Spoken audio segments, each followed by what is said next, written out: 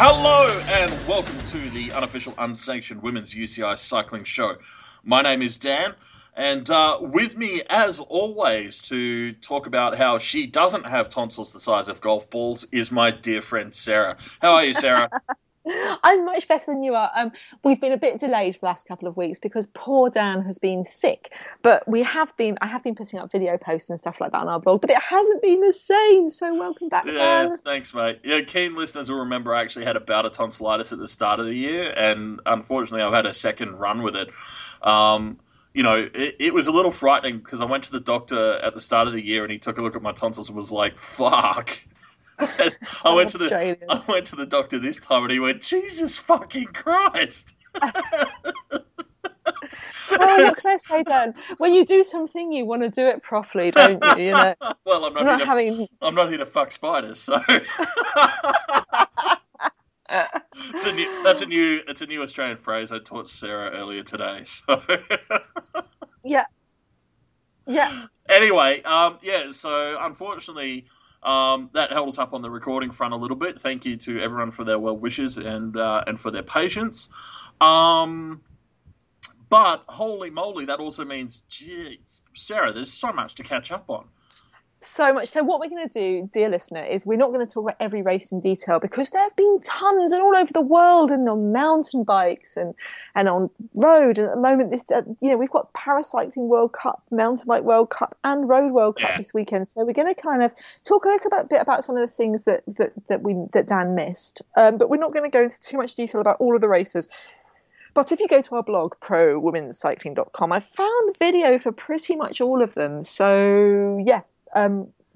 Which is wonderful. So yeah, you can go and kind of catch up on those. But it's been great, and it's actually been really interesting having so much on all the time, Daniel. Oh, it's been amazing. I mean, we know that in the broad life cycle of professional women's cycling, that as we've mentioned many times before, things often follow the Olympic calendar, I guess you'd call it, where there's a build up of races and things in the 2 years leading into the Olympics. That being this year and next year, and we're certainly seeing it this year with a huge number of World Cups and more races all over the place. And it's very exciting to see all this racing going on. One of the things I hope is that it's actually sustained as the sport seems to be growing. Yeah, that's one of the interesting things. We talked about it before, earlier on in the year, where we had, like the races in South Africa, where I'm really in favour of South African racing developing. But when you've got a UCI race with only one nationality in it, you kind of raise your eyebrows a little bit. There is a little bit of manipulation going on from the UCI to try and get the Olympics having as international a flavour as possible, because now all the points are going towards Olympic qualifications. Yeah, exactly. And there've been a couple of interesting articles over the last couple of weeks with different team managers and stuff talking about the interviews that you were doing with team managers about exactly what do you do when there's a surprise UCI race that you find out about like a week before it actually is on. Yeah, exactly. I mean, and for example, there's a Tour of Adygea in Russia, which is pretty much all Russian and Eastern European teams, and it's UCI 2.2, which is interesting because you've got the Winston-Salem Cycling Classic, which is 1.2, and GP Cham Hagendorn in Switzerland, which is 1.2, and they all have very different. They're all very different. Do you know what I mean? They're not. The Tour of Sushan Island is 2.2, but equally, it's just that kind of. Not all 2.2s are created equally. Is that what you're saying? I guess. I mean, it's the same thing, isn't it? Of how you judge these races and how you judge the teams and stuff. And I'm not criticising, because I love having as lot of races as possible. Well, I am criticising. Fuck it, I am criticising. Of course I'm criticising. I just wish there was kind of a little bit more nuance. Do you know what I mean? Because it does seem a little bit surprising that you can rock up to some of these small races and get the same amount of points as you would do, like fighting in one of those brutal Dutch races, with a peloton full of superstars who are all wanting to rip your legs off. But it is a fun time. It's also interesting because at the moment we've got some races that are completely invisible Like Adegaya, I know about from looking on CQ ranking and the Grand Prix of Makeup 1.2 day race. Yeah. Then on the other hand, you've got American races, like which are streamed live. We actually had two American crits on the same day being streamed live, which is wonderful, Yeah. crazy. I mean, Yeah. luckily there was a half an hour difference in them, so you could watch the end of one and then you could nip in and watch the end of the other one. So that was fun. But Well, and it's Americans, I think, are also like on that front, are really proving themselves to be quite out there at the front of streaming races, which is very cool. Um, well, Americans do the homemade streaming best, I yeah, think. yeah, The actual media is still the actual. If you want to watch a race, a race live, the best places are still the Netherlands and Italy for women's cycling. I mean, oh yeah, America's yeah, great, but it's not the same as turning on Race Sport, yeah, or having for sure. having the Drenthe World Cup streamed live Yeah, simultaneously on three stations, three exactly. TVs, an energy water, you know what I mean? I don't want to. I do love what America's doing, but they're definitely in a, it's Well, definitely in a kind of. I think that's the thing that I find interesting about it is that America is at that forefront of, reinventing the whole idea of what even is streaming a race anymore. And I'm not saying they've got the definitive answer worked out yet, but it's just, I think it's that kind of pressure that is actually going to help. Over time, develop new pathways for showing races live and stuff, and change our expectations of what race coverage will look like. Yeah, I see. I still think the future's in actual mainstream. I mean, I love it. I think my favourite model for the last couple of years is Vårgårda, the Open to Swed Vårgårda World Cup, where they started out with an amazing ticker and Swedish radio commentary, and then they found a way to kind of put the finish line camera, so every lap you'd kind of have the finish line, see the finish line live, and they added to it over the years. So then the next year you'd have the finish line camera and the hill camera, and the next year you'd have the finish line camera, the hill camera, and GPS tracking, little dots going around the map so you could see where they were, and then it was on national television. And that's the Yeah, kind but of thing you're that's living the in the step. past, man. You're living in the past. It's all on bike and helmet cams with GPS trackers implanted in the neck of the riders. That's the future. That's where it's at. I Anyway, think it's Friday night. I've got a beer, so that means tonight's podcast is brought to you by Six String Brewery's Dark Red IPA, and we've got a shit ton of racing to talk about. So Yeah. Oh, I love the fact I could hear that opening. So, while you were sick, I'm gonna start with a race that I put the videos for in a previous post, but I just want to talk about the USA National Championships as a place to start because okay, let's yep. do it. We had the Tour of Zhoushan Island. There's no media around there. Congratulations to Lauren Kitchen who won it.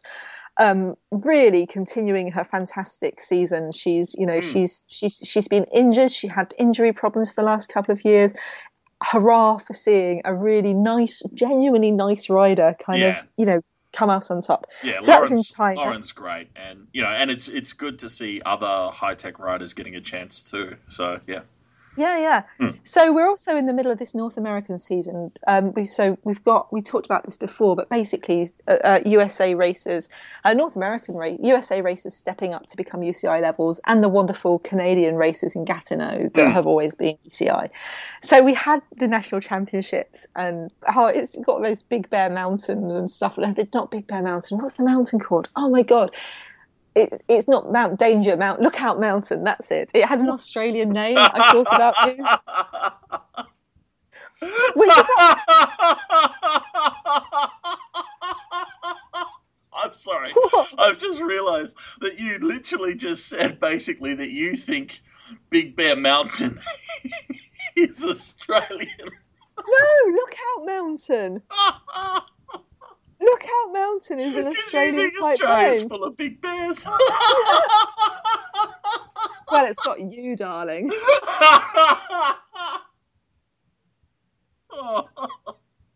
Awesome.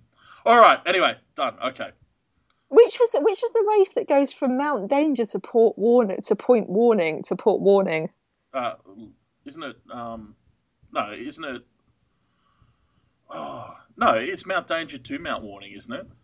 point warning or some port warning or something. Anyway, yeah, that's the kind of Australian race I like. You know, when you're actually your start and finish line sounds scary. Yeah. So national championships, Philadelphia, Chattanooga. You know, I won't sing the Chattanooga Choo Choo this year. It should become traditional, but I know you don't like it. The ITT championships are won by Kristen Armstrong, which is. Well, let's just have drama. Kristen Armstrong. Yeah, well, that whole thing is really interesting, isn't it? Because you know, she was basically she came out of retirement to gear up for and take a run at the Olympics, and then there was a little bit of controversy over whether or not she should even get a spot for the national team, wasn't there?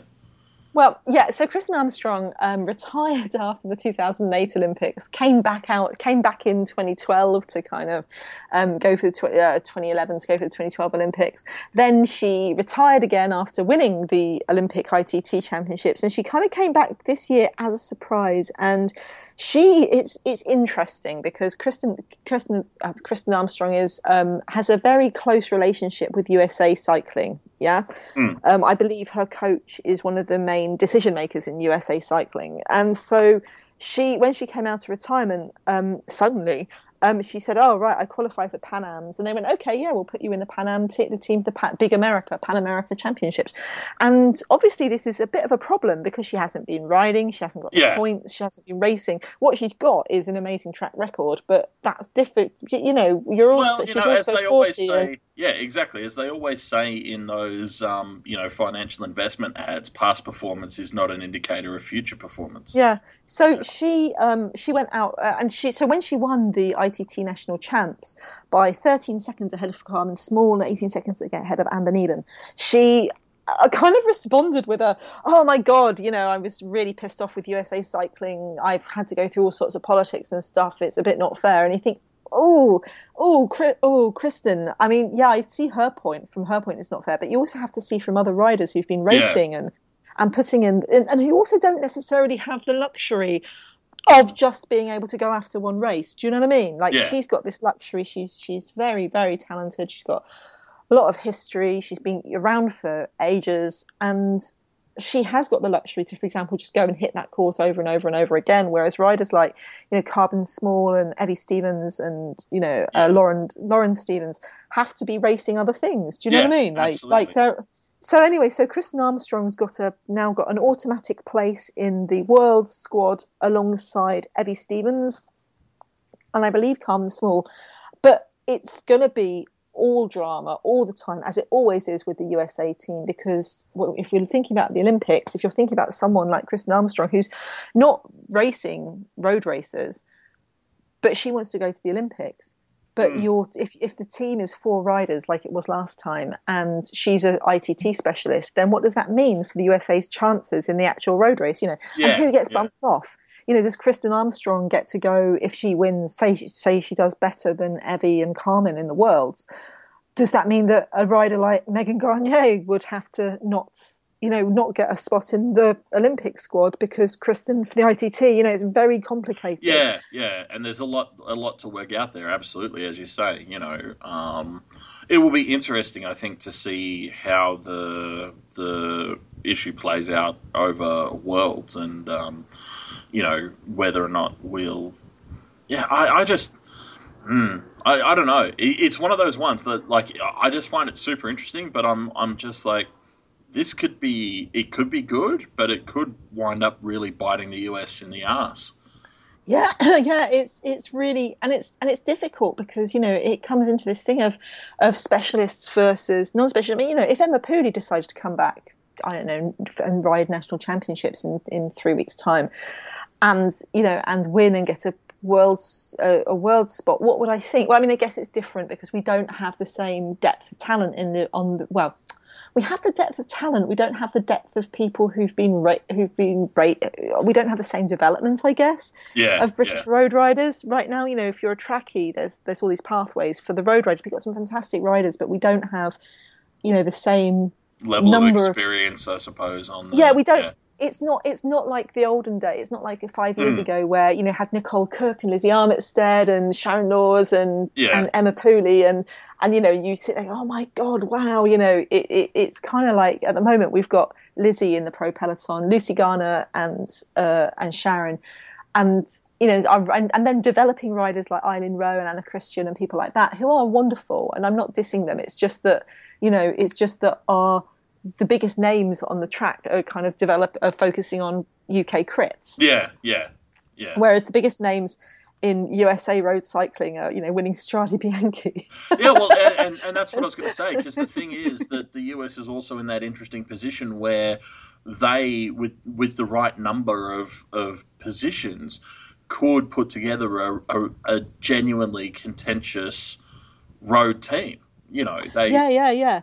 can really be in it. So yeah, and it would be hard enough to pick four without Armstrong in the mix, because if you yeah, think, okay, right, let's just do it off the top of my head. Let's go. Okay, so we've got Amber, we've got Evie Stevens. Yeah, we want her in. We've got Megan Guarnier. Yeah, absolutely, we want Megan Guarnier in there. We've got Shelley Olds for the sprinting. Well, what about Lauren Stevens? What about riders? What about Carmen Small? What about yeah, riders who are kind of USA based? It's you can kind of get to this really difficult thing, and it already, like, without even going, oh yeah. well, Well, then and you've that's got it. to have And one rider who's purely for the exactly, like this ITT. is just top of the head without having to consider then roles and tactics and how it relates to the course and Yeah, on and on yeah. and on. Mara So Abbott, for example, yeah, we haven't seen much from Mara Abbott this year in mm, the European racing, but if she comes back and wins the Giro, what does that mean? yeah, It's like, I mean, I know the circuit races like Worlds and the Olympics aren't her forte, but you know what I mean? Like, you get, okay, so that's Evie Stevens, Mara Abbott, Carmen Small, Megan Guarnier, Shelley Olds, Lauren Stevens. You just, oh, hang on a minute, yeah, I've run yeah. out of fingers. Exactly, and and so it does just. And as always happens when it comes to national selection, these are competitive athletes. Everyone wants to make the squad. Everyone wants to be on the team. So, there's a lot at stake for everyone involved. And it's not, I stress, it's not that we're saying that it's wrong for Kristen Armstrong to be in the mix. Absolutely. I mean, she won the championship, so she's earned that spot. But it just complicates the overall picture a fair bit. Yeah, Yeah. exactly. But what would USA's selection for the Olympics and Worlds be without complications? Well, It's and conversely, if someone other than Kristen had won, don't think for a second that would have stopped her bid. It's not like she would have hung up her cleats and gone, "Oh, well, it was a good idea, but I guess it wasn't meant to be." You know. Yeah, exactly. So That woman has got lots of determination. So then we had the road race, and this was streamed live all the way through, which was fantastic. And it's a fun course. Well, it's a fun course, but it's also a slightly frustrating course if you're into European riding, because the roads are always like they're just like gigantic, great big freeways. Do you know what I mean? Like, they're huge. But it was lots of fun because you have this national championships thing where you kind of end up with riders who you think are the favourites on paper don't have teams around them. So Bowles Rentals had Evie Stevens and Megan Guarnier.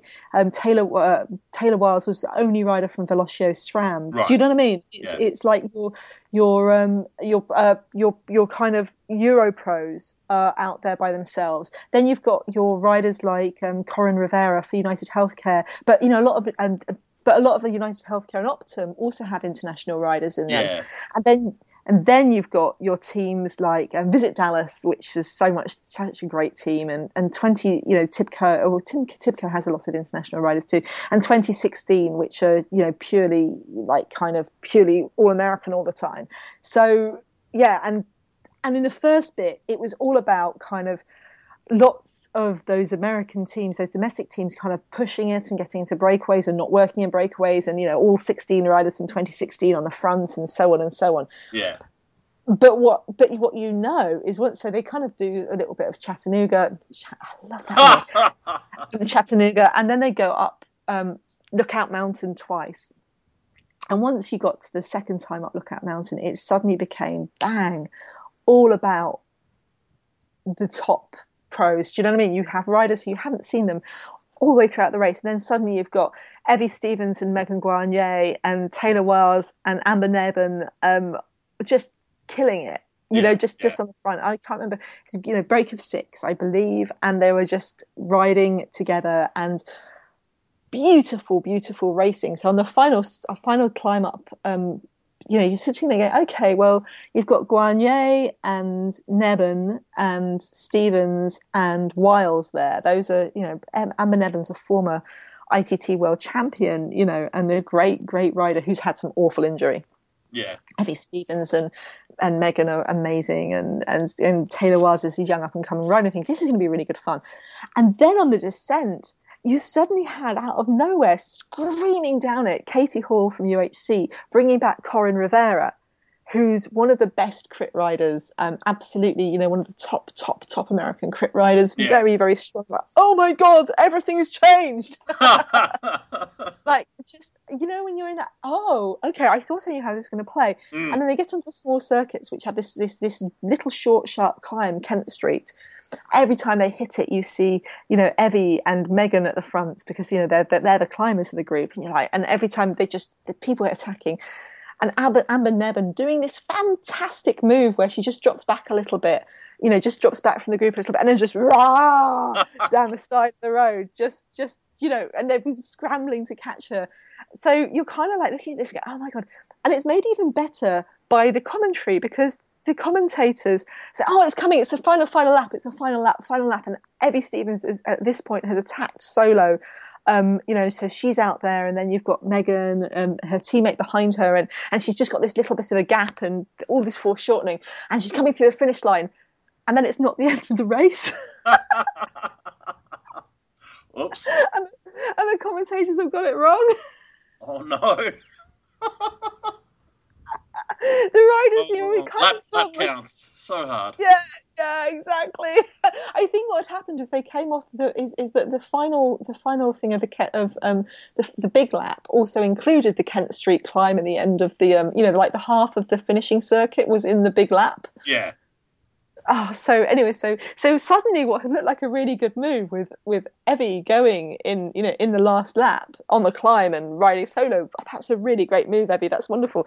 And you're like, hang on, what the fuck's she doing? She's got another small lap to go. So, you got two, and Katie Hall, absolutely woman of the race, really did amazing work for Corin Rivera.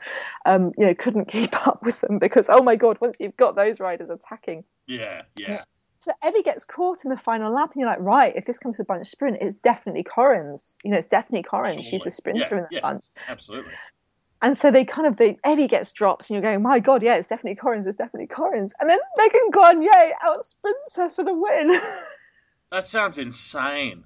Yeah. Yeah. And it's like Megan Guarnier is not a sprinter, but what Megan Guarnier was very, very, very, very good at attacking on the climbs and making it fucking hard. And and so while Corin is the best sprinter in that group, she's not after she's had to kind of really been right on the limit just from keeping up. Oh look, Amber Neben's trying to attack again. Oh look, Taylor Wiles is trying to attack. Marvelous. Yeah. It's interesting, isn't it? How you get into that sort of situation, and it's it's a combination of tactics and just brutality, basically. Yeah. That wins out on the day. So yeah, wow, and wonderful to see Megan Guarnier back in the USA national champs because she has had a roller coaster 2015. She started off winning Strade Bianchi, which everyone, the first ever edition. How wonderful is that? I know. That's like honestly like.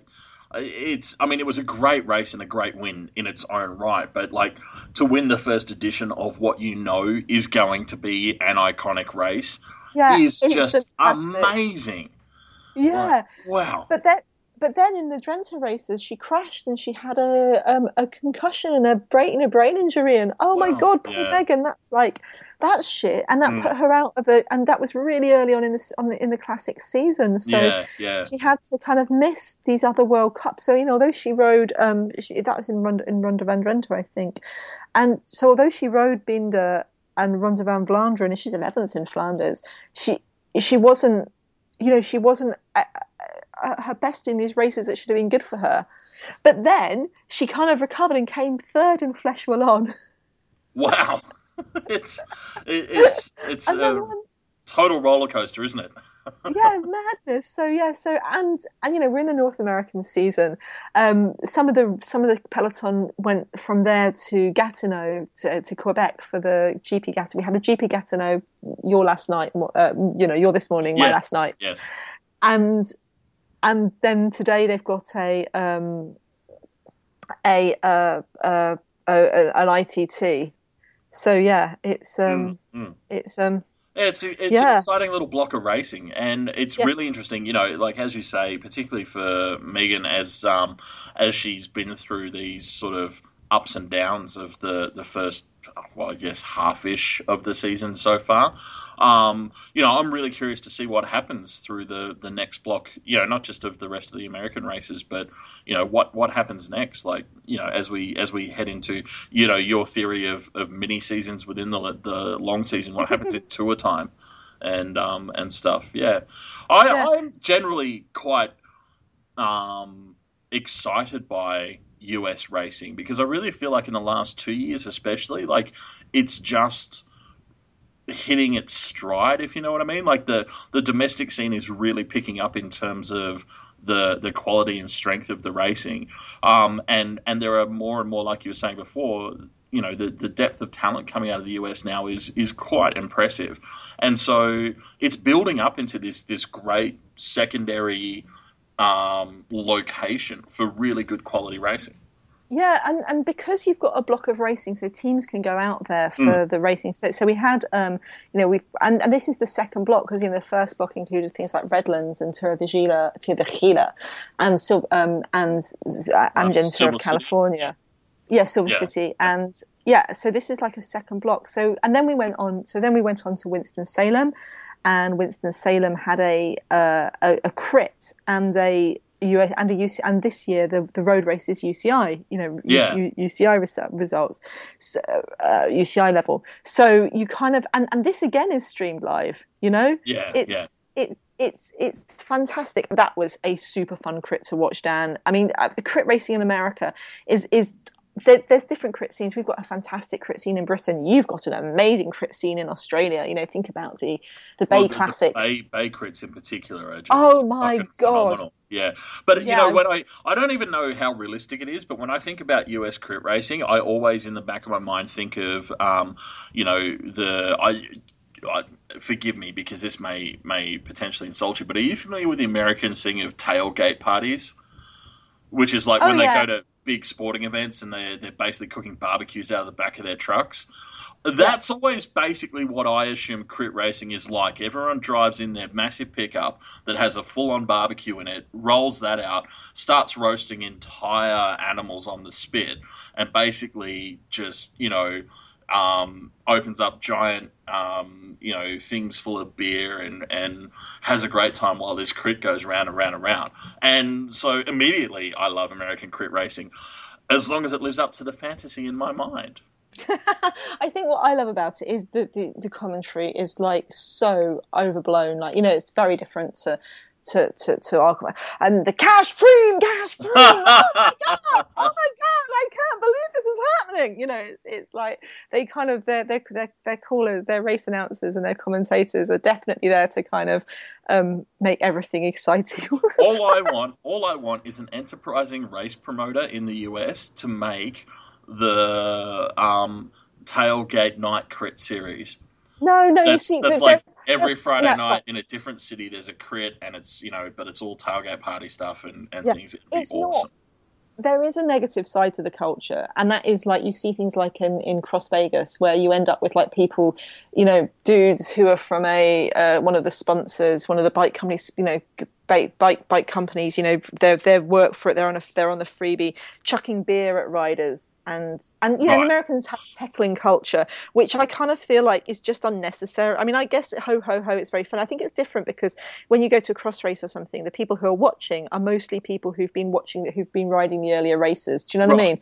But I don't know. It just seems I know that from Americans, they probably say, "Oh, it's all good fun," but it just seems a bit mean-spirited. And also, the things like the beer hand-ups and the dollar hand-ups and stuff like that. I don't think I'm with you. I'm with Helen Wyman on this. Like, I think that there's not a place for that in the top races. Do you know what I mean?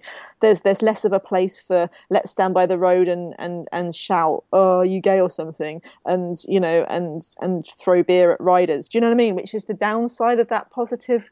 You know what I mean? Yeah, It's like the I understand, and I guess that's I guess that's part of a broader growth story, isn't it? As the sport matures into a more mature, particularly as you say at that top level, sport. Yeah, for sure. yeah. And bear in mind when I say tailgate party style thing, I'm still thinking good, wholesome American, family fun. Everyone's got a 6-shooter on their hip. Totally fine, clean, good, clean. Got a different idea of family fun. Yeah. Just packing in the stereotypes while I can. Yeah. Anyway, yeah, so Winston-Salem, fantastic for it, really good fun. It ended up with a 3-woman breakaway with Alexis Ryan from United Healthcare, Lauren Roney from Velocio SRAM, and Joe Hogan from Tibco. And I was very laughing because the commentary is all about how America's home racing, and there's 2 Aussies in the front group. And it was won by Alexis Ryan, and the breakaway made it. So hurrah for that. That was a lot of always love it when a break fun. makes it, but especially in a crit. I don't know why. But for some reason, I basically never ever expect breaks to survive in crits. So yeah. Yeah. And then on the Sunday, we had the Winston-Salem Road Race, which I couldn't watch live, but it's still available. And it was won solo by Alina Amialusic of Velocio SRAM, with Amber Neben second, 7 seconds back. And then Lauren Rock Kamansky of 2016-13 sex, Corin Rivera 16, and a small group led by Joe Newmanville coming in 34 seconds behind. And I really, Lauren. If she's listening, I'm sure she's not. But when she's Lauren Rock Kamansky, and I was Rock. And I met her in Energy Water, where she's coming over for a block of European racing and attacking. So it's marvelous to see her, to see that kind of follow through to those results. Brilliant. And super happy to see Amber Neben back. Super happy to see Alina Amialusic continuing her fantastic run on Velocio SRAM. There's nothing to be unhappy about with that. With that podium, Alina did win. She won. She's part of the winning team on the Energy Water TTT stage, and she won Gracia all over. Although I'm sorry, Velocio SRAM, I don't count that you guys winning that race when everyone else is a small team. Oh well, Sarah's rules. You know what I mean?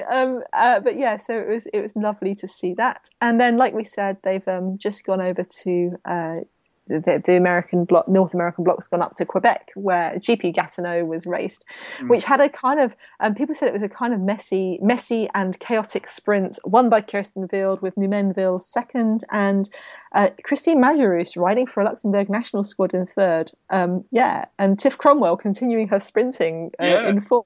So yeah. Yeah. Which is interesting, and I'm going to be I cannot tell you, among other things, just in fortuitous timing, it's a long weekend here in New South Wales this weekend, which means I get to watch Philly Classic live. Oh, no guilt. You know what? And it's the best. There's something interesting about this too. I was looking down the results, and there's the results. Only her 4th race this year, Hannah Solovey, riding for Astana. Solovey, somewhat controversial rider who. Now, I don't know. I mean, I don't understand why you would say so controversial. I mean, Astana clearly have a spotless record themselves, and. As a member of the Coalition for Clean Cycling and never doping ever, they're clearly beyond reproach. I mean, they are as pure, dare I say it, as pure as Sepp Blatter. So, even Astana's not as bad as that. Do you know that Sepp Blatter, on his multi-million euro salary, doesn't manage a single member of staff? has no direct reports, and so when he goes, "Oh, it was everyone else." I mean, yeah. You actually believe him because he And clearly didn't do anything. anyone who knows anything about football, soccer, if you're in the States or places like that, knows that that FIFA and Sepp Blatter. Let's just say that when people come out, when people are starting to resign because they hadn't realised the corruption in FIFA, you just have to laugh out loud. Yeah, like let's put it this way: the mafia literally model themselves on FIFA. It's yeah. Oh no, What? they have less shooting people, but a lot more. Yeah, What do they? I mean, Like, or let's do just they put. really? I mean, what could possibly be wrong with putting? Anyway, I'm not going to start talking about football. No, fair enough. But But yeah. still, So Astana, my point stands, Sarah. Astana are beyond reproach. I don't understand why you're so obsessed. well, Hannah Solovey is somewhat controversial. She was busted for taking steroids when she was 19 years old after an amazing very good junior career. She came back when she was 21. Last year, she didn't race at all until 3 weeks on the road until 3 weeks before, maybe 2 weeks before the World Championships, where she came second in the ITT. And yeah, and so Astana were like, yeah, she's just made mistakes in the past. She can ride for exactly. Nothing to see here. Move along. Yes. But one of the things that was suspicious last year was, of course, when you don't race, and this doesn't just come up for her, but when you don't race for a long time and then you suddenly come out of nowhere and are really, really, really fantastic, people do naturally start asking questions because obviously you haven't been drugs tested and stuff like that. And and as has been noted before by people who really probably do know, for example, Mariana Voss. Who say that the amount of testing in women's cycling is well below what it should be. And she is, well, maybe not this year, but, in years past has arguably been the most tested athlete in women's cycling. It does point out that there is a potential gap in information there. So, yeah. Yeah. Yeah, so Solovey, this is her fourth race of the year. She's actually racing. That's surprising. So now we've talked about Philly, and the reason we're very, very excited is this North American mini season finishes on the Sunday at the Philadelphia Classic. There are lots of other races in America, but they don't count. Well, nothing counts as much as Philly. Part of the reason Philly counts is because it is an iconic race in its own right, but it's also a World Cup this year, and it is just also basically, in the technical parlance of modern course analysts, a fucking great race.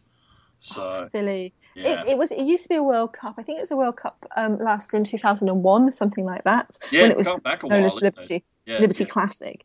But yeah, Philly it's a circuit race like most of the I think all of the World Cups. No, that's not true. Maybe not Flesh. It's a circuit race, and it's got the Manayunk Wall. We've talked about this before. This is basically, if you live in a hilly city like I do, it's like someone kind of just wandering around the city and go, you know what, that's going to be an iconic cycling climb. Yeah, what would exactly. This hill? It's steep and brutal and cobbly. What happens is when planning courses, cycling course reconnaissance people will follow cyclists around the city, paying special attention to the climbs that cyclists go 4 blocks out of their way to avoid. Yeah, you can just imagine them kind of going, right, this hill, let's just walk up and down every road. Let's find the most brutal, vicious, climby way up. Yes, this is it. Welcome to the Manayunk Wall. And it's become, because the Philly Classic has got a long history, and it's just become legendary. And it used to be in the middle of the lap. Now the lap finishes on it. So hurrah, uphill sprints up the wall. Always fantastic crowds. The Women's World Cup is the main event, even though there's a men's race on at the same time. The Women's World Cup is the main event. It's got something like a $30,000 prize pool. Wow, that's very cool. It's got equal prize money for men and women. It's got live streaming. It's got fantastic social media. It's just, this is like, yes. This is what we want. It's a premier race event. I mean, it honestly is, and it's got history. It's got, and it's got like all sorts of like the best anecdotes, like the year Ina abuse the men as they. Yeah, they used to run the women and the men at the same time. So women started behind the men, and of course, well, that's all right. And the women's peloton overtook the men's peloton, and as they passed, called the men all a bunch of pussies. Look at you being overtaken by girls, And then I probably went on to win the race. It was never won by an American rider when it was a sprint finish, which Yeah. was kind of like, and it's only when Evie Stevens, when it came on this finishing Yeah, yeah, last finish. when they changed the course to finish on the climb. And look, honestly, it's one of those races that basically, if you live in Pennsylvania, New York State, Connecticut, New Hampshire, Baltimore, or Maryland in general, New York actually. City? Yeah, New York. Well, New York City's part of New York State. New No, it's Jersey. Yes, it is. Yes, not. it is. Oh, really? Okay. Going to test me on American geography? Like that's your go-to strength? Okay. New Jersey, Delaware, West Virginia, and And anyway, you can fly into. particularly around the Arlington area. Then basically your responsibility is to by Sunday be in Philadelphia because it's going to be an awesome race. And yeah, no excuses. Just fucking go and enjoy it. And And everyone else, watch to it. fire up the computer and watch it. I'm so Yeah. happy for Jens. Our friend Jens has managed to miss every live race this year because he's been working really hard. But because of the fantastic time zone things, it gets to be in an evening. So yeah, hurrah! Exactly. He gets a Slightly perfect less fun Sunday for- evening. And Yeah. I mean, obviously, some people have to get up at God knows what time on a Monday morning, but it's all for greater good.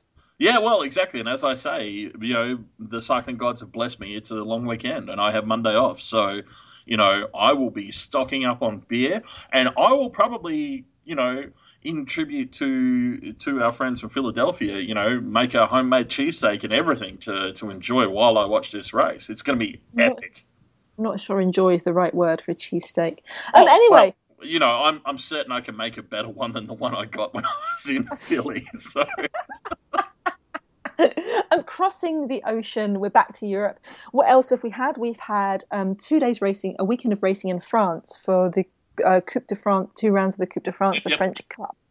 And the first one was Le Classique Moraban, and both of these UCI ranked race, and that was won by Chloe Hosking ahead of Pascal Juland and Basque rider Aida Marino Cortazar. I'm not never sure about Basque pronunciations. And then this is fantastic news also. Quick!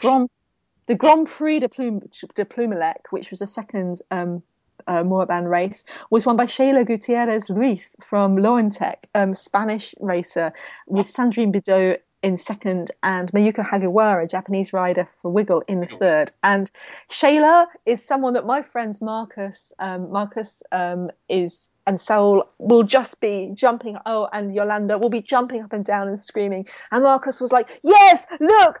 I told you. She's got Shayla. She's, And Saul was just like, "Yeah, she is such the best rider. She's a future champion. She's fantastic. You should watch her. God damn it. She's 21, and she's she's a Spanish rider racing for Loantec, and her first UCI win. Congratulations to Sheila. I'm happy for my Spanish friends, and there's videos of the finish lines of both of those races. But yeah, that was one Aussie winning that kind of long weekend ish. Yeah. And we had a couple more, didn't we? Well, and that's it. That's why I was shouting, and for those watching on the hidden cameras in my apartment, I guess, hands in the air, Guick, because I was excited about that. We're not getting to Guick first, because first of all, Okay. there's a GP Cham Hagendorn in Switzerland, which is a first time this race has been UCI level. It's been, maybe it hasn't. Maybe it has been UCI level before, but it's kind of had a step up this year. They had some great social media, so we could follow them by Twitter. Thank you very much. And that was won by Lizzie Williams, with her Orica teammate Valentina Scandalara in second, and back from her doping ban, Rasalella Vita from Viano in third place. And that's exciting for Lizzie because she's also an Amy Gillett Foundation sponsorship winner. And so it's great to see her get her first. I think it's her first European win. I'm pretty sure it's her first European win. Yeah, it's her first Yeah. European win. It's her first UCI level win. Mm. Actually, it's she's had a couple of podiums at the Trophée d'Or. She's been third a couple of times in 2014 last year, but she was second in the Oceania Champs, which were held in Toowoomba. And what else has she done? She was ninth in the ITT in the prologue for Elsie Jacobs. But yeah, this is a great race. Good, great for her. She's knocked it off her list. But speaking of knocking things off your list, we then come to Guick, Gerardsbergen Guick, which is, as you can guess from the name, Gerardsbergen. I can never pronounce it properly. Famous Flandrian, beautiful racing, fantastic climbs, legendary. And that was won in her first ever UCI win, Gracie Elvin, in one from a group of three. She ends up, Gracie Elvin, going into a 2-up sprint with Ellen van Dijk, with Mayuko Hagiwara in third place as well. And Amy Peters bringing in a large bunch, like 29 seconds behind her. So I again, Ellen, I'm always going to love Ellen on the podium, but that's for Hagiwara. That was 2 third places 2 days in a row, and exactly. It's hard. It's hard for she's the only Japanese rider in the podium. She's in a different language zone. She's in a complete different racing culture. She's been learning, but I am super happy for Mayuko. I'm really excited by Mayuko too, because I think Wiggle has really, remember last year in the Giro Rossa, there was, I think it was stage 3, the first climbing stage, where she just had that really good day, and there was that awesome video from Wiggle of their team manager basically just telling her to go for it, and she stuck with I think it was Emma Pooley and Mara Abbott, and just basically rode her guts out, and it was a really, really good ride. And that was, for me, one of those ones where you start to see the depth of the rider and see them see the path of them being able to develop into more than just a domestique or whatever. Not that there's anything wrong with it, but you know what I mean? Like you start to see the potential. And that's actually probably part of why I'm quite excited about Guick is, Gracie's been on the scene for several years now, and I really like her. She's a great person and a good rider. It's a little surprising in some ways that this is her first European victory. But she so often plays quite well that strong support role. So I'm kind of pretty excited for her about this win. So yeah. Yeah. No, it's good. It's good stuff. I mean, Gracie. There's something. I don't think this is very Australian. I think that she might be someone might have translated this for her for a more a less Australian market. But her tweet was happy as a pig in mud. Stoked to get my first Euro win in Guick in classic Belgian conditions. Pig in mud. Yeah, no, that kind of sounds like someone realised my mum and her church lady friends were standing behind them or something. That's definitely not what I would call an Aussie vernacular colloquialism. Definitely not. Yeah. No, but she has some great quotes. I mean, she crashed in the race, and she's like, "It's my first European win, so it's kind of a big deal for me. I was hoping to get one this year. It was just a long time coming. So yeah, I'm very happy." Yeah. So yeah, and then this is a fantastic win for a really lovely rider. It's exactly. Strong. It's one of those ones where it's like you always like to see the good people succeed, and I'm not saying other people are bad, but just you know people and their reputation as hard workers and good people and stuff, and so it's just nice to see them have that victory. Yeah, and there's something very interesting as well, because the race that we haven't talked about that happened, which is a lovely, lovely race, wonderful, the Bowls Rental Hills Classic, which is, I don't know, usually it's 5 times over the Cowberg, and it's just marvelous, and it's one of the best classics. I love it, and that had been won by Lizzie Armitstead, out of a group of, well, they had like a large group of 14, but it'd come down to this small group of 5 in the end, and Lizzie Armitstead won with Emma Johansson second and Kasia Niewiadoma of Rabo in the third, Sabrina Stoltens fourth, and Elisa Longo Borghini fifth.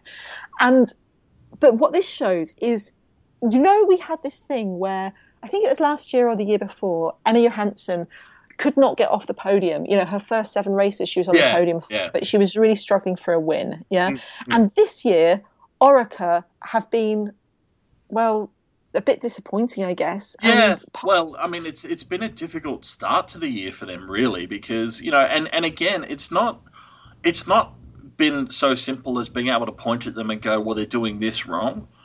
They've been involved in lots of strong moves and had riders in the right places and stuff, but racing is complicated, and sometimes it just doesn't go your way.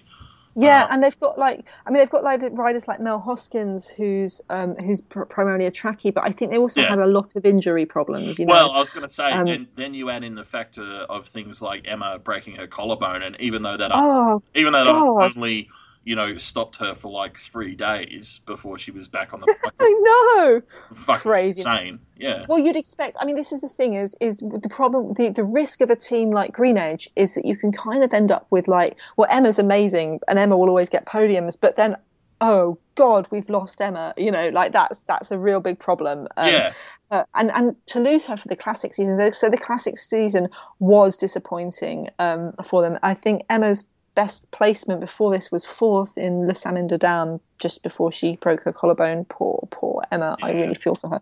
And they'd had Kat Garfoot had won a stage at the Tour of New Zealand and the Oceania Championships, but that's not the same as UCI level winning. So to kind of come back and kind of, Vale Scandalara had been second in the Drense Acht, and Kat Garfoot had been second in a stage at the Festival LC Jacobs. But to kind of be able to actually have this amazing week with Lizzie winning in Switzerland, Gracie winning in Guick, Johansson being second at Bowles, and Scandalara being second in Switzerland. That's just. I think they're back. Yeah, exactly, and I think as winning's infectious. It gets the whole team energized and charged up, and it's also great when I think it happens outside that. We talk about this a lot, usually in relation to Rabo. Because when Voss is not injured and is winning everything, it is clearly important to Rabo that they give their other riders as much opportunity and that they win with more than just one rider. And so, I can only imagine that Orica must be feeling pretty fucking great about now. Yeah. And the other thing is we said they had a disappointing year, but what we meant was a disappointing spring, because a cycling season is a long time. There are some really great races coming up. This is like you say, they've got that winning taste. Emma's back. Other riders kind of have had that taste of the top step. They know they can do it, and they're about to. What better time really to do it than this kind of preparation time for the future? Because coming up, at the same time, they're not for the Euro side of the peloton. Well, we've got a Makameen Sarria single race and a Makameen Bira stage race coming up in Spain. We've then got the women's tour, which is going to be amazing. Yeah. On the 21st of June, the Aviva Women's Tour in Britain. Then we have. I don't think the Golan races. Why UCI? Why are the races of Golan still on the calendar? But apparently we've got 3 days of Golan. Really, someone's still paying the race fees, is what that is. Jesus fucking Christ! It's just at this point, Golan has raced before, but oh my God! Yeah. And then we have the Giro Rossa. We've got national championships for a lot of the riders around around the 25th ish, and then we have the Giro Rossa. So if you're a team that wants to kind of rediscover your joy and rediscover your love and rediscover your winning style, now is the time to do it. And have riders with the knowledge and confidence that they, A, can win, but then B, can also bury themselves to support each other for the win. You know, like Yeah. this is honestly, I know it can sound like an easy cliche when you say things like winning's infectious, but it's why it's so important because it's about the bonding and the belief of teammates in each other and working for each other and stuff. And Sarah's dead right. Like there's still huge swathes of racing left in the season, and it's going to be really, you know, like I think this is going to be really exciting for Orica. Yeah, yeah. We've also had the battle on the border over in Australia. I don't know where it's the border of. I'm sorry, I should know, but yeah, we had the battle New on the South border. Wales and Tweed Queensland. Coast. Yeah, it's the New South Wales and Queensland border. Oh, oh! Isn't that like kind of? I always imagine that border to be kind of Mad Maxian Um, to keep the no, Queenslanders out. the Mad Max border is more properly New South Wales and South Australia because you know deserty and that's where it was shot. So yeah, Oh, yeah. huh. But you know you should think Mad Max when you think women's cycling and when you think Australia. Those are two harmonious things. So not Yeah. kind of like giant spiders and shit like that. Um. Well, yeah, we've got giant spiders and stuff, but like Mad Max, like just tough as nails, insane, like just fucking crazy, crazy, you know, You awesome. see, you see, I heard it was I heard it was an American classic, Mad Max. Yeah, well, that's how good it is. That's how Australian it is. Is that Americans try to culturally appropriate it? Yeah, as do often you know British people do as well. So yeah. Yeah. Mm. Um, Battle of the Border, fantastic race. As always, you know my paean to how much I love Cycling Australia videos. Congratulations to the High Five Dream Team. They really, Rochelle Gilmore's squad, they really, really did well. Yeah, There's wins from Dr. Kimberly Wells and Tessa Fabry, and Tessa who won at least two stages, I think, but definitely won the GC. So yeah, you yeah. know, It is interesting, I think, to see. I mean, obviously, the real significance of the High Five Dream team overall is that Rochelle has put it in place to help replace the development squad that previously existed, and mm, so. To be perfectly honest, it's not really that surprising to see them doing well in NRS racing. But mm. what it does do is, I think, help provide, you know, a template and shore up that pathway to Europe for our up and coming riders. And I am again similar to the US. I think the Australian NRS series is probably I don't know maybe 3 or 4 years behind roughly where the US scene is. But the advantage I think that the NRS has is that it's already an established cohesive series, and so it's got that sort of combined benefit of a slightly larger structure behind it to support it overall as a series. And I think that's again just going to become better and better racing. And yeah, I look forward to it. Excellent.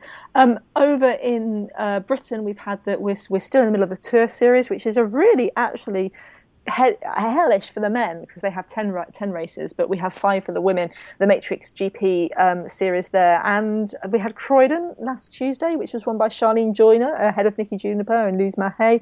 And if you're around in Britain, people. They're evening races. They're all on ITV4. There's the last two for the women are Peterborough on this Tuesday and Bath on this Thursday, the 11th of June. And that's where I'm going to be. So come on down. It's going to be beautiful, beautiful, spectacular scenery, beautiful Bath. Let's go and have a coffee. Let's go and have a beer afterwards. Let's hang out because we can cheer for some fantastic racing and then we can go and enjoy the Georgian beauty of general gorgeousness. So yes, yes, Cool. yes, yes. Oh my God, what else? Mountain biking. We had the Albstad Cross Country World Cup, which was won by Yolanda Neff again because she won the first one Yeah. as well. In Nové Mesto in Czech Republic with Gunrita Dahl Fletcher. I'm sorry, Scandinavians Fletcher. Sorry. Who was second both times, and Catherine Pendrell in the third. And oh my God, Dan, this weekend we've also got Downhill World Cup in Fort William. Which we all know is well, actually, maybe it's not, but I always sort of think of it as your favourite downhill. You know what it is, and it's one of the oldest races on the circuit. It's in beautiful Scotland. Mm. As always, there is amazing media, live streaming, tons of websites going crazy about it. One of the things they do is before every Downhill World Cup, they send former downhill champ Claudio Calori, who's the boss of Gustard Scott, or maybe it's just Scott Racing this year, down with helmet cam to narrate how he's feeling about the course. Oh my God, I nearly died! And this time it has Manon Carpenter in it. Manon Carpenter's the current world champ. And Manon is it was the first time she'd seen the new section, so at one point she gets lost on the course. Yeah. Well, and that's why there's a trial day, to figure that stuff out. So yeah, and it's a lot of fun. It's a great video, and it's going to be streamed live. So this is Sunday, man. I think I'm going to watch the Downhill World Cup, and then I'm going to recover from my adrenaline spike, and then I'm going to watch Philadelphia. Oh, wow, yeah. See, that's like a perfect back to back, isn't it? Watch the downhill and then switch over to Philly, and like you've had the perfect cycling day. That's brilliant. Well, and there's also a third World Cup because it's the first of the paracycling road World Cups right now. Wow. I mean, like literally right now. Yeah. So it's fantastic, and there's you can't get that much information. You can't see that much out of it. Of course, it's not streamed live because we can't be all lucky all the time. But you can follow it on Twitter where the hashtag is paracycling2015. Awesome. And British Cycling is putting out a lot of tweets. Thank you very much, British Cycling, for about the British riders in particular. But I'll pull out some stuff what I find about it. We're unlikely to see video, but good luck to all the riders there racing there. And I'm support them. Yay! Yeah. I do want to mention something else about a paracyclist. Do you remember I interviewed Aussie paracyclist Alex Green last year? Yes, Olympic medalist. She's currently got a Indiegogo fundraiser out because she's trying to raise money for a leg brace. Oh, right, okay. Because she's like her current leg brace, she thinks it could be better. Right. She doesn't think it's giving her as much power as it could be. Yeah. So that must be a really from an engineering point of view, the technical sort of detail that you'd have to consider with stuff like that must be pretty interesting. That she's an engineer herself. She's engineering. Yeah. So she's. Yeah, but that's the thing. Like when an engineer is going, I'm pretty sure I can get more power out of this. It's like, I believe you. This is interesting. Yeah, if you want to help Alex, her if you go to alexgreencycling.com, then that links through to give her some. Just chuck her a couple of bucks, man, because she's a really good rider, and she's trying to raise the money, and she's just it's one of those things that you don't have to think about when you're able-bodied. I guess the nearest you think about it, and it's just please help her. Come on, do it. Do it, you bastards. It'll be fun. You'll feel good. Fucking, you're not here to fuck spiders. Just do it.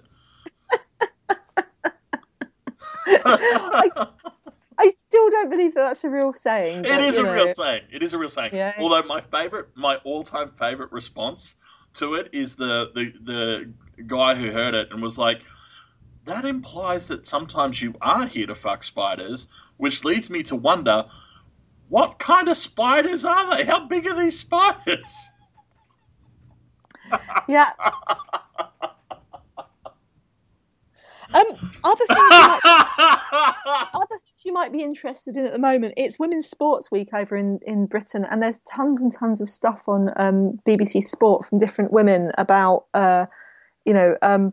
just things like, for talking about all sorts of things from, problems of puberty and what it's like having, how having your period is massively taboo, and that was in January, and what it's like, all sorts of women talk about all sorts of different things, different aspects of women's sports, and one of them is Nicole Cook talking about corruption in sports in general, and the kind of challenge for women's sports to develop without kind of following the fantastic examples of Lance Armstrong and Sepp Blatter and FIFA and and all of these things. So there's some really, really interesting stuff and some great videos as well. They've done they did a a report about women in. They surveyed a ton of British sportswomen, and to ask about their experiences with sexism. Surprise! There's a lot of it.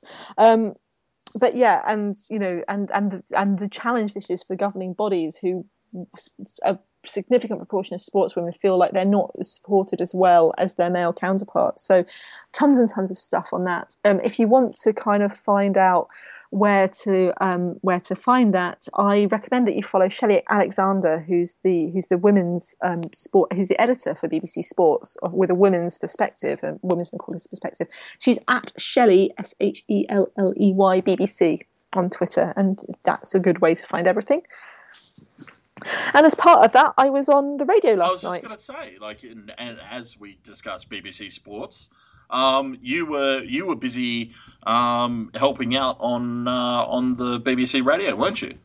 I was indeed. They have a podcast called it's a radio show that's put up as a podcast, and they've also got a TV show as well called Bespoke with OJ Borge. And I was on there last night with they had professional cyclist Danny King, Lucy Martin, talking about her experiences of not getting paid with Farron, Estado de Mexico Farron, and how that impacted on her. Danny King, I've said that. Rachel Atherton, I've said that. But they also had Becca Charlton, who's a journalist. They had Natalie Justice from the Breeze programme, and they had me. So, if you want to listen to that, it's on their website for the next 29 days. Go ahead and listen. Put links to all of this in our blog, prowomenscycling.com. Wow. Well, I feel like we've covered a lot of ground in the last hour and change. I mean, is there anything else that I'm missing out on? Mariana Vos is still injured. Yeah, I saw that. That sucks. I mean, can you help me, though? Because I'm not actually clear on what her current injury is. I think it's a hamstring. She said she's been interviewed in a couple of places about this injury over this year. And I think it's like one of the things that she's finding difficult about it is it's not a bone break. It's not something that that you're going to be, it's going to be okay in a couple of weeks, or you know what I mean. It's a hard one because the poor thing is really, really suffering, and it's very depressing. Let me see if I can find out exactly what it is. Sure. I wasn't, obviously she's had ongoing issues with the hamstring and that's caused some minor back problems as well, I think, at one point. So I wasn't sure if it was that or if it was something else. She's just not having a good time. She's just not having. Well, one of the interesting things to me is, and I'm just positing this as broad theory, not basing it on any particular thing, but I am mindful of the fact that she's raced very intensive programs over the last few years, cross discipline. She's done road, cross, and mountain bike in the same season and stuff. A certain amount of this is possibly just her body catching up to her in a way, and I mean, I always feel weird saying this, but she's not a sprightly young thing anymore necessarily.